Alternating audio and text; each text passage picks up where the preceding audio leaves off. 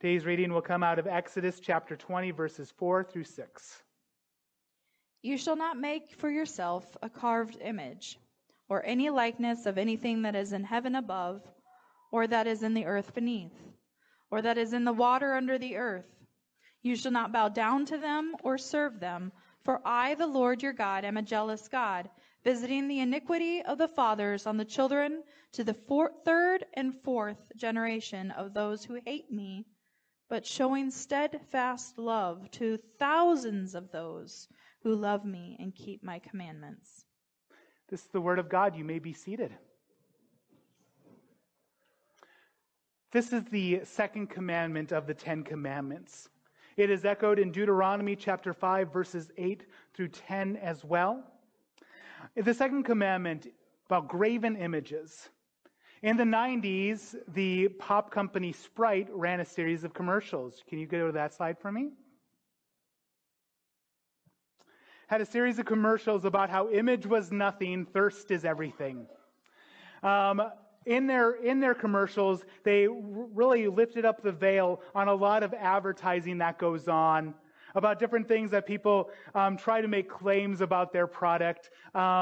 Should be on there. After this, there we go. Image is nothing, thirst is everything, obey your thirst. You have these guys who are supposed to be really tough, really rough and tumble guys. As soon as the camera's off of them, they're talking about, what's my motivation? Very sensitive thespians. Or you had this kid and his favorite wrestling superstar Sting shows up at his house, and to wrestle him for his birthday, he's like, let me quickly take a drink of Sprite. And then the professional wrestler proceeds to totally trash him because that is just all an illusion. Drinking Sprite will not give you superpowers, does not make you a rough and tumble guy. It just quenches your thirst, and actually it doesn't even do that. It takes water out of your body. Because that's what images are. They're an illusion. They tell us that they're going to give us more than they ever could give, and they take from us more than we would ever want to give. John Calvin said, the human heart is an idol factory, turning out idols like the conveyor belt in a manufacturing plant rolling out new widgets. We think that we are doing good when we are observing the first commandment, but we often fail with the second commandment. Let me tell you today, I am for your joy if you are a believer. If you are a believer today, I want to reveal to you ways that we are violating the second commandment that lead us into slavery, that trip us up. That we do not have the joy that we should have because we are failing in the second commandment, even if we are upholding the first commandment. Today, if you are not a believer, my intention is to reveal to you the Word of God so that God's law may crush you, so that you may see the amazing love of God as our Savior who saves us from our sin. The second commandment is the commandment that even if we do good with the first, we may fail at the second. And many of us live in so much strife and trouble that we do not have to have if we would follow God in the second commandment. For the commandments are not given as a prerequisite for freedom, but how to live as a free people. As the commandments were given after freedom, not before freedom. So I've adapted Sprite's slogan as images are nothing, relationship with God is everything. It is the second commandment. It is also the second most ignored commandment of the Decalogue, which is another word for the Ten Commandments. It is largely seen as out of place and irrelevant to life today.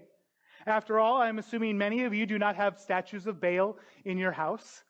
It's like, okay, if I don't have an actual engraven image, I am fine with this. But so many of us, we fail in so many other areas just as people before us.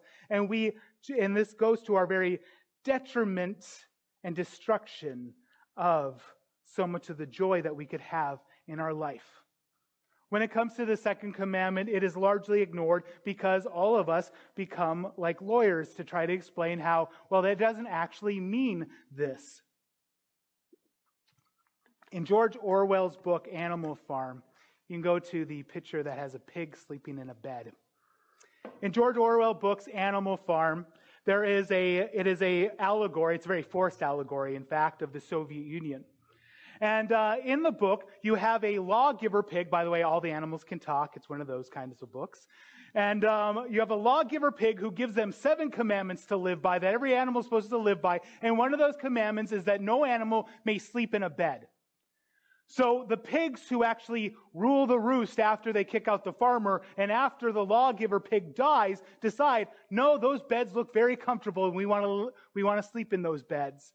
So in the dead of night, they take a little brush and they add the words "with sheets" to the law that had been given before. So now it reads, no animal may sleep in a bed with sheets.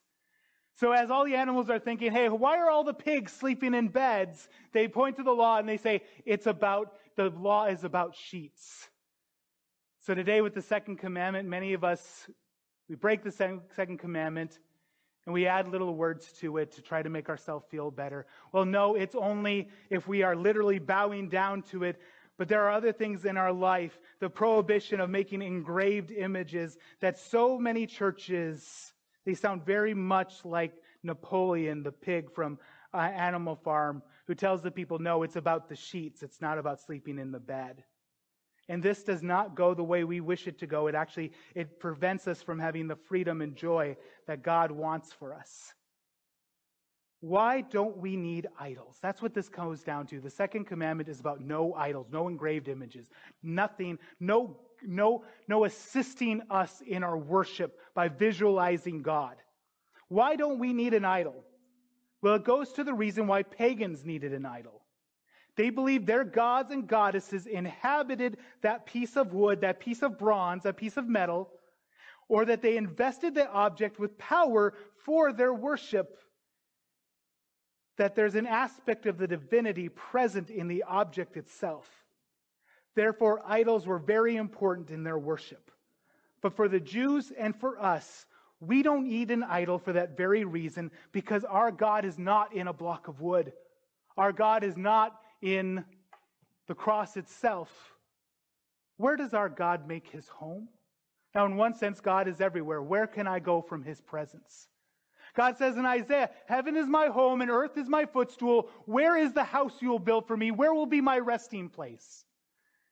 This question of God is answered in Jesus Christ. For you shall call him Emmanuel, God with us. I don't need an item to worship God. I can worship God because he is here. He dwells within me, for I am a temple of the Holy Spirit. That is the underpinning of why idol worship is so wrong. It's to look at God and say, no, you're here, when he has decided to make you his home. Where does God live? In one sense, he lives everywhere. In another sense, he has made his home in our very hearts. You don't need to bow down to an image because he is here. You can't see him, but he is here. The image versus the reality. One thing this past couple of years has made so abundantly clear, it's this: that there's no substitute to being really, actually present. Zoom church isn't church. FaceTime isn't FaceTime. Communicating through text isn't real communication in its fullness. I mean, I think about this, maybe I'm revealing too much about myself, but I've got a Quest.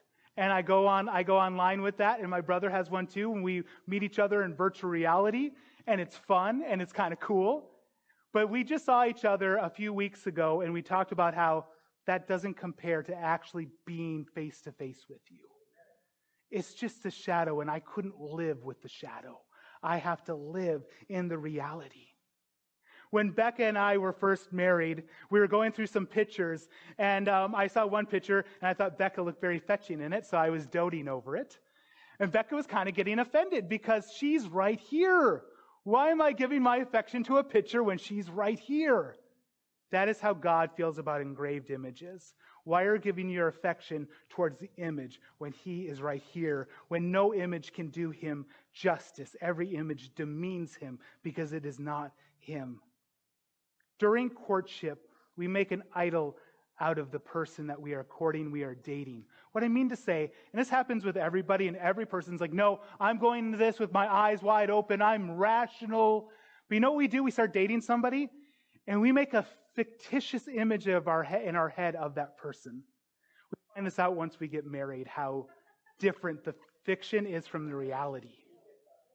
You know, when we're dating, they do something, we're like, it's so quirky, it's so funny. You know, she really calls me on my stuff.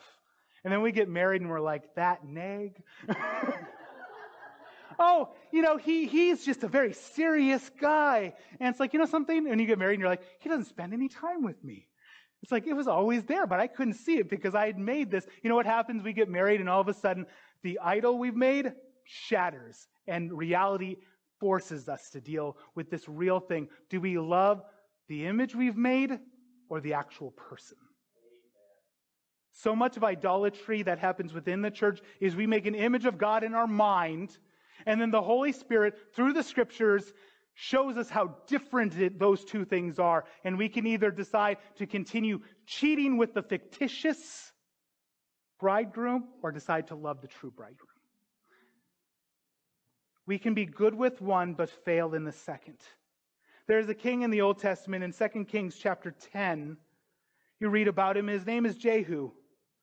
And he excelled on the surface with the first commandment, but utterly failed at the second. In 2 Kings chapter 10, we hear about Jehu. He was prophesied by Elijah as the person who would rip down Ahab and Ahab's family. Now, he doesn't kill Ahab. That was a stray arrow that kills Ahab. But he has Jezebel killed. He has her thrown out of a high place, and the dogs lick up her blood. Sorry for those of you who are younger, but if you're in big person church, I don't censor. He then goes around and kills all of Ahab's family. In fact, there's an envoy of the king of Judah's family who go to hang out with Ahab's family, and he has them killed too. He is passionate about no idol worship in Israel. Not no idol worship, sorry. No Baal worship in Israel. And in chapter 10, he has this great scheme in which he invites all the idol worshipers, all the Baal worshipers to come to the same place. And he says, you know, Ahab, he really liked Baal, but I love Baal. Come to my party. And everybody gets to this party, and he tells them, hey, I've got party clothes for everybody. Make sure you wear these clothes. And he tells his men in the other room, everybody wearing the clothes, go ahead and kill. He then takes the pillar out of the house of Baal. He has it burned, and then he uses for the rest of his kingship. They use the house of Baal as an outhouse. And I didn't read it today because even as I read it this week, I laughed just hysterically out loud because I was like, "Whoa, there's going far, and there's going really far." On the surface, he seems so zealous, in fact, almost fanatical about purging Baal worship from his nation. But then we get to chapter 10, verses 28 and 29. Then Jehu wiped out Baal from Israel. But Jehu did not turn aside from the sins of Jeroboam, the son of Nebat, which he made Israel to sin. That is, the golden calves that were in Bethel and Dan. When the kingdom divided, the first northern king name was Jeroboam, and he had 2 calves made. And he told the people, these are your gods who brought you out of Egypt. The same exact words Aaron said when he made the golden calf. He makes 2 calves. And the people worshipped after them. Jehu, who's so fanatical about one thing, will not touch the other thing. These 2 calves were engraved images of supposed to be Yahweh. Really, it was a Canaanite god that they mixed with Yahweh. You can worship the right God the wrong way, and it's still idolatry. For the other commandments, mostly we are going to be going over one example in the scriptures concerning that commandment. Today is going to be a little bit different. In this one, I'm going to go over multiple examples of multiple different ways we violate the second commandment. And once again, this leads to our enslavement towards sin, a self-imposed enslavement, because we cannot be enslaved when we've already been set free. But we can still live like a slave even though we are free. But for this one, I'm going to go over different ones. So this might be a message that on Tuesday when it gets posted to YouTube, you want to go back over. Because I'm I'm going to be going over quite a lot of things, very important things. But here's the thing. As we go through this commandment over these few verses, we can see about worshiping the right God the wrong way. The second one, to worship the wrong God, there is no right way. And 3, the truth about why God is jealous. Let's get into this. The right God, the wrong way. The first example I have of this in the scripture I want to bring to your attention is Gideon's ephod. Gideon's ephod, Judges chapter 8, verse 27. And Gideon made an ephod of it and put it in his city, in Ophrah. And all Israel whored after it, and it became a snare to Gideon and to his family. When I was in college, I went to, I had a class on Old Testament survey.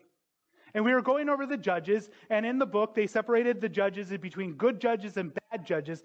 And I was super surprised because Gideon was one of the wicked judges. I'm like, Gideon? No, original 300. He laid out the fleece. Everything went good. How is he one of the wicked judges? And I was about to correct my professor, and luckily the Holy Spirit didn't let me be a fool and had me read it again. And I got to this point, and I'm like, yeah, leading the people of Israel into idol worship is pretty bad. It's about as bad as you can get. The ephod. What is an ephod? An ephod was a priestly garment worn and ordained by God for the worship in the temple. Let me say that again. An ephod was an object to be used in the correct worship of Yahweh, and that becomes an idol. Because here is really the sad thing, is that sometimes we worship. Let me say that again. Sometimes we worship. Here's one way we fail in regard to the second commandment. We worship. You know what this looked like in the Middle Ages was relic worship. You could buy the foot of the rooster that crowed when Peter denied Christ. And there was probably a couple hundred of these. So I don't know how many roosters they thought were on that day. But they thought, if I have this paw right here, or whatever they call the foot of a rooster, then God is going to bless me. And they would use that in their worship. Or you could buy pieces of the true cross, which I'm sure if you put them all together, you could probably make an ark out of it. Obviously, it's not the true cross. Relic worship was huge in the Middle Ages. You could, once again, you could buy the foot of the rooster that crowed when Peter denied Christ, or some fragment of the true cross. Today, this is the person who travels all around the country chasing revivals, but shows up late to their own church if they show up at all. It's the person who makes excuses for their favorite preacher or Christian entertainer when they say something completely off base about God not found in the scriptures. There's so much I could talk about in here of how we worship, but I want to point out one thing, is that we have a tendency in the church today, across this nation and across the world, is to worship the music of the Lord instead of the Lord of the music. I want to single out this one area, and it's going to be a rough one. It's worship music. If you can live in sin but love worship music, that's a great sign that you are just simply going after the experience, the emotional experience of singing, of being devoted, but not actually being devoted to the Lord. People who attend Christian concerts, spend big money on merch, but rarely attend an actual church. This is evidence of Gideon's ephod coming back into the church and people whoring after it. This is why you see so many of these 90s and 2000 Christian artists become atheists today.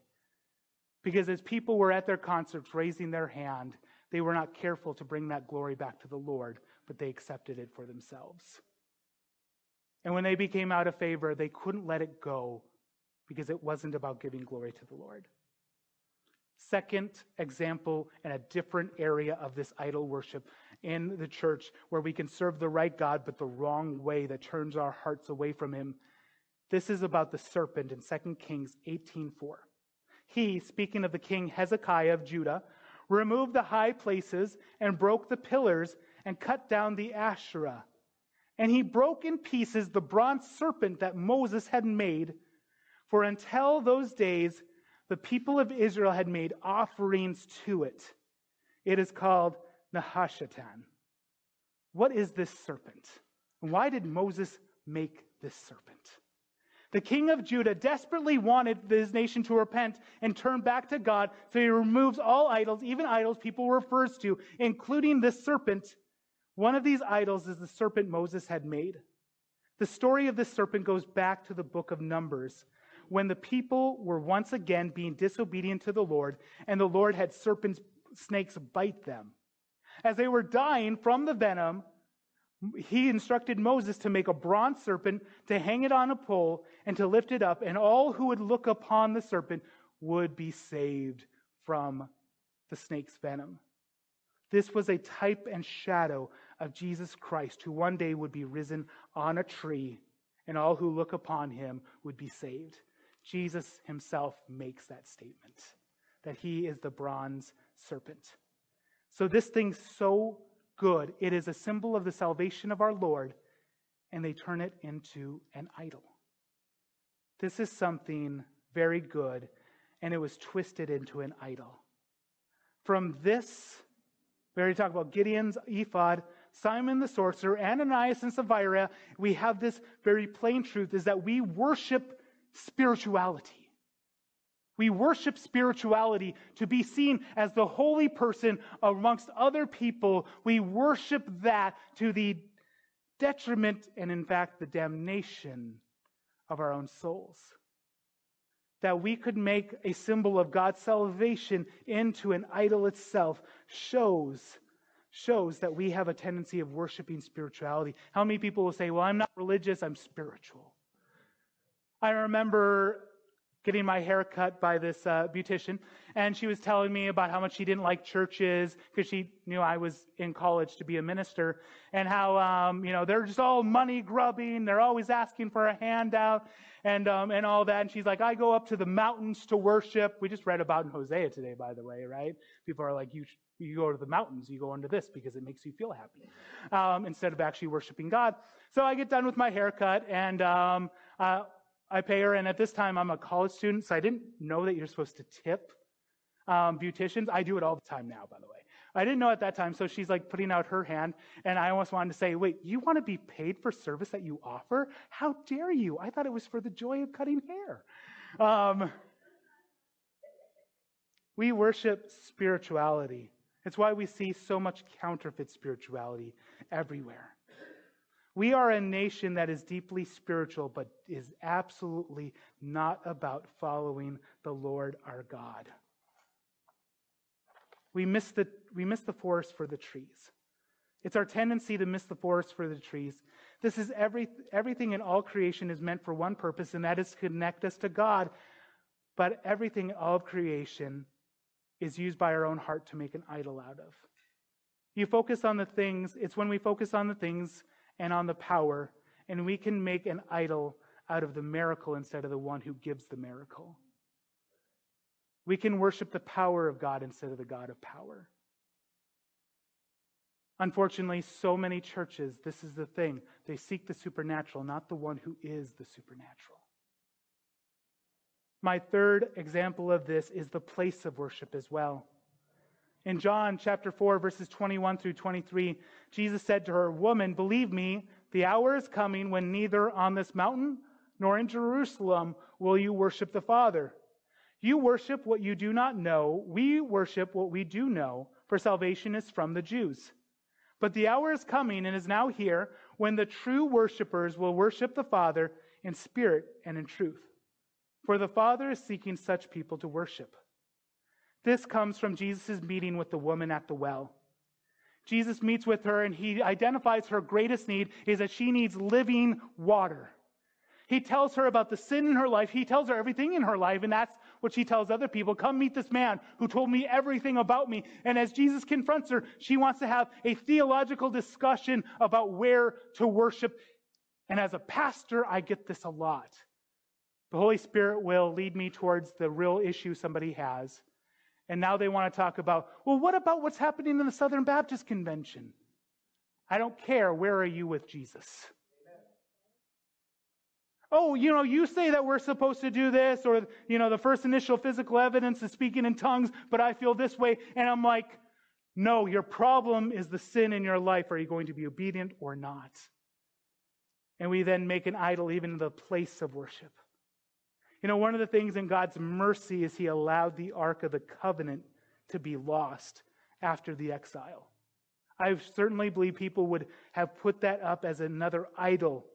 And here's the thing about it. So you have a physical thing that was supposed to be in the Holy of Holies. And what did it have inside of it? It had Aaron's staff that had budded. It had a jar of manna. And it had the Ten Commandments, God's law. Jesus tells her that true worshipers worship in spirit and truth. There was a movement, it's still going on, called the seeker-sensitive movement, in which churches will do everything they can just to get people in the doors. They will raffle off cars or whatever just to get people into the door, to make it seeker-sensitive. But here's the thing. Any worship that is not predicated on truth and is in spirit, which means sacrifice, Romans 12:1, is not true worship. It is just an idol to amaze the people with. So this is my first, and it is the longest point of this, because this is something I believe that continually creeps on the church. But I want to end this with just 3 questions to answer for you when it comes to idol worship in the church.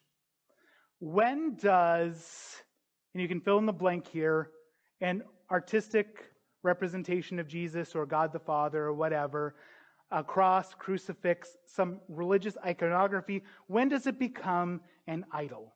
That's a big question people have. Like, what should we have in our church? You probably noticed right here in our church today, we don't have any pictures of Jesus or God, so on and so forth. When does something like that become an idol? Because I don't think every representation of Jesus is an idol in people's life. But when does it become an idol? And I would say this. When we believe it is invested with power, when we believe we need it for worship, or if we need it to do something that God does for us in our life. When I was working at the treatment facility, one of the boys who was very in touch with the Native American religion had this bull skull, and he couldn't sleep without the bull skull in his room. If you cannot sleep without like a crucifix, cross, rosary, or whatever in your room, that might be a good suggestion. It has now become an idol. It's worshiping the right God the wrong way. Because where is God? God's inside of me. I don't need an idol. I don't need a representation to worship God. When does it become an idol? When we believe it's been invested with power. That's what the pagans believe, not what we believe. God has put his power in us as jars of clay, not in things of stone, not in things of wood. So you see those old movies of vampires, and they bring out the crucifix, and they're like, that's an idol, my friends. Instead of a relationship with God, we put it into an object. Can someone break this commandment without a physical representation of God? Meaning, okay, I don't have any of that stuff in my house. Can I still break this commandment? Yes, and that's the way most people break it. Because we make an image of God in our minds. We make an image of Christ in our minds. And this image of Christ, you know what's crazy? It thinks everything I like is good. And it thinks everything I don't like is a sin. It's great. It's an image. And here's the problem. We make an image of God in our mind. We start breathing life into it and start speaking. Not according to God's word, but according to our word. And we find our little proof text to justify what we believe it is saying. So can a person break the second commandment without a physical representation of God? Absolutely. It's the way most people do. This is epitomized when somebody says, my God would never, ... Well, yeah, your God wouldn't. He's not the true God of the universe. My God would never, or I like to think of God simply as ... And what they mean is just as, or God is love. And we don't define love by the way God defined love. We define love by the way we define love. That is an idol in our minds. Third, so then here's the question. How can you pray to God without having a picture of God in your mind? This is something, once again, I warned you last week this is going to be a rougher one because I'm going to reveal sins that we enthusiastically go after, and here's one. Stop visualizing Christ in your mind when you pray. The temptation to make him say what you want him to say is too great. And we don't need to.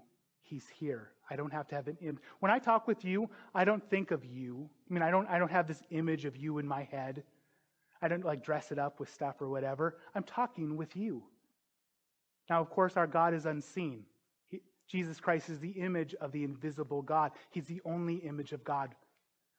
And he's in heaven. His physical body's in heaven.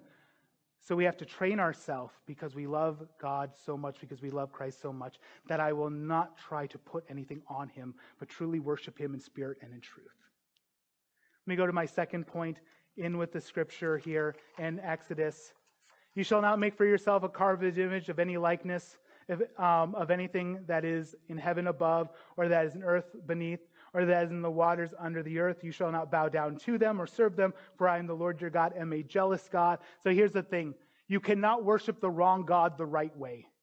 You cannot worship the wrong God the right way. I say the wrong God, no way.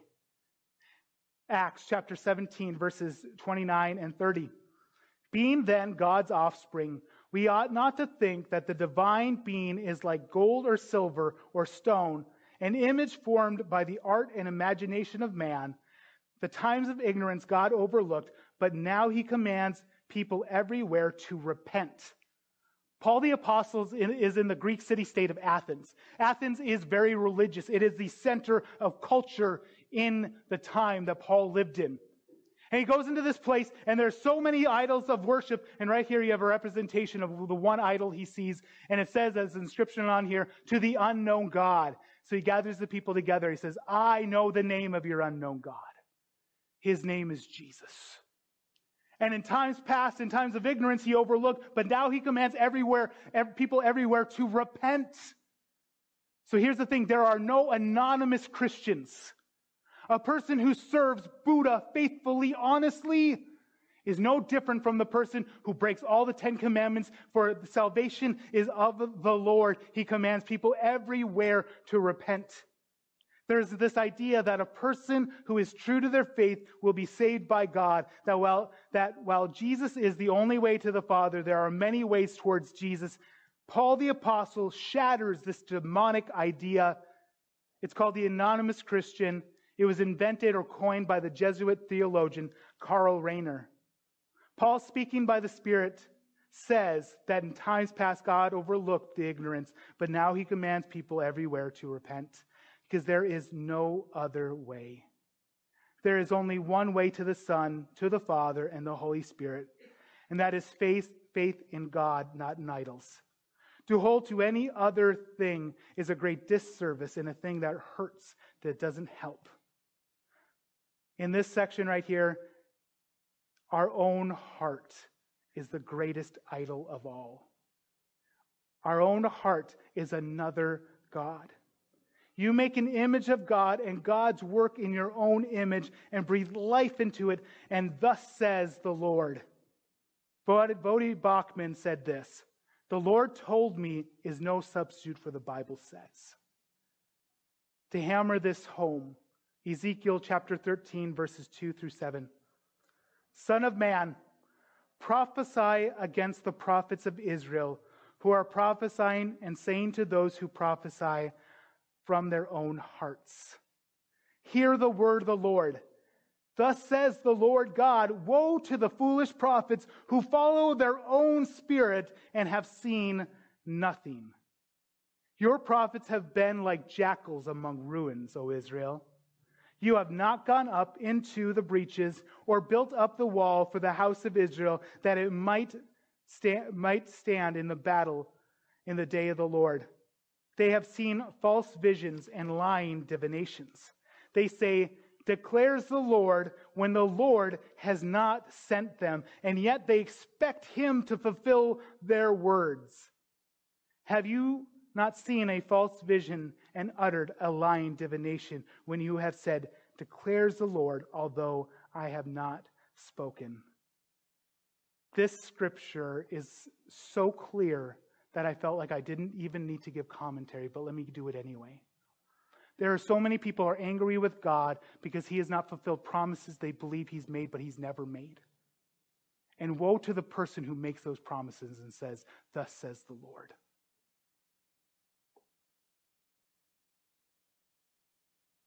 When somebody says your child will not die and your child dies, they are a lying prophet, and you need to stop listening to them.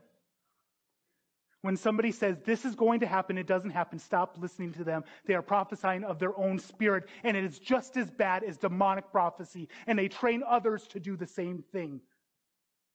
This is probably one of the greatest idols in churches like ours, who believe in the gifts of the Holy Spirit. We believe God heals today. We believe in the gifts of prophecy, and unfortunately some have come in unaware, and they make an idol out of the gifts of God, and they tell us to seek after the gift instead of the giver. So many Christians live in so much bondage, and they believe God doesn't love me because he hasn't healed me, but God never made that promise. There are people who say, "Declares the Lord, although I have not spoken." And during COVID, there were prophets at Bethel Church who made proclamations that did not happen, and they are the biggest purveyors of idols in the church today. And it's long past time pastors had the guts to say something, for our people are destroyed for lack of knowledge. And may God never say of me, because you didn't tell them. Let's go on. Our last part of this commandment is that God is a jealous God. For I am the Lord your God. I am a jealous God, visiting the iniquity of the fathers on the children to the third and the fourth generations of those who hate me, but showing steadfast love to thousands of those who love me and keep my commands. Before I talk about God being a jealous God, we see this echoed in the words of Christ, who said, "If you love me, you will do what I command." And people who want to divorce the people of God from God's law are teaching them to not love God. This is why Oprah abandoned biblical Christianity. Oprah Winfrey tells a story of being at a church, and the pastor is talking about God being all-powerful. Amen. Everywhere at once. Amen. All-loving. Amen. He is a jealous God. And she was like, "Wait a minute. Jealousy is wrong. How can God be jealous?" But this is right here at the beginning, that God is a jealous God. The rest of the commandment is what caused Oprah and many others to abandon God's word for their own word. It's okay for God to be loving. It's okay for him to be all-powerful. It's okay for him to be everything I want him to be, but don't let him be exclusive for me. In the book of Hosea, which I touched on a bit last week, what we've been going over on Sunday mornings, God makes this so painfully clear that when people serve other gods, other engraven images, even images of the true God, it is like idolatry. It is just as painful for God as when a wife or husband steps out on their wife or husband. He is jealous like a husband is jealous for a wife that has strayed. It is a godly jealousy, the kind of jealousy that Paul will say he and the other apostles have for the people they preached to, because they were like a friend introducing the bride to the bridegroom, and now the bride has strayed away. Christopher J.H. Wright puts it like this: divine jealousy is in fact an essential function of divine love. It is precisely because our God wills our good that he hates the self-inflicted harm that our idolatry generates. God's conflict with the gods is ultimately for our good as well, for God's glory. This further highlights why idolatry is such a primary sin in the Bible, identified as such by the primacy of the first two commandments of the Decalogue. It's not merely that idolatry steals God's glory, but it also thwarts God's love, the love that seeks the highest good of all of God's creation. Idolatry, therefore, contradicts the very essence, the goodness of God, for God is love. God is love, therefore God is jealous, because he truly is the greatest thing in all of everything. And to allow you to worship anything else is to put on you a curse. And because God loves you, because idolatry, that's what's so bad about it. It keeps you from the love of God and living the abundant life God wants you to live. Worship team, would you come up at this point?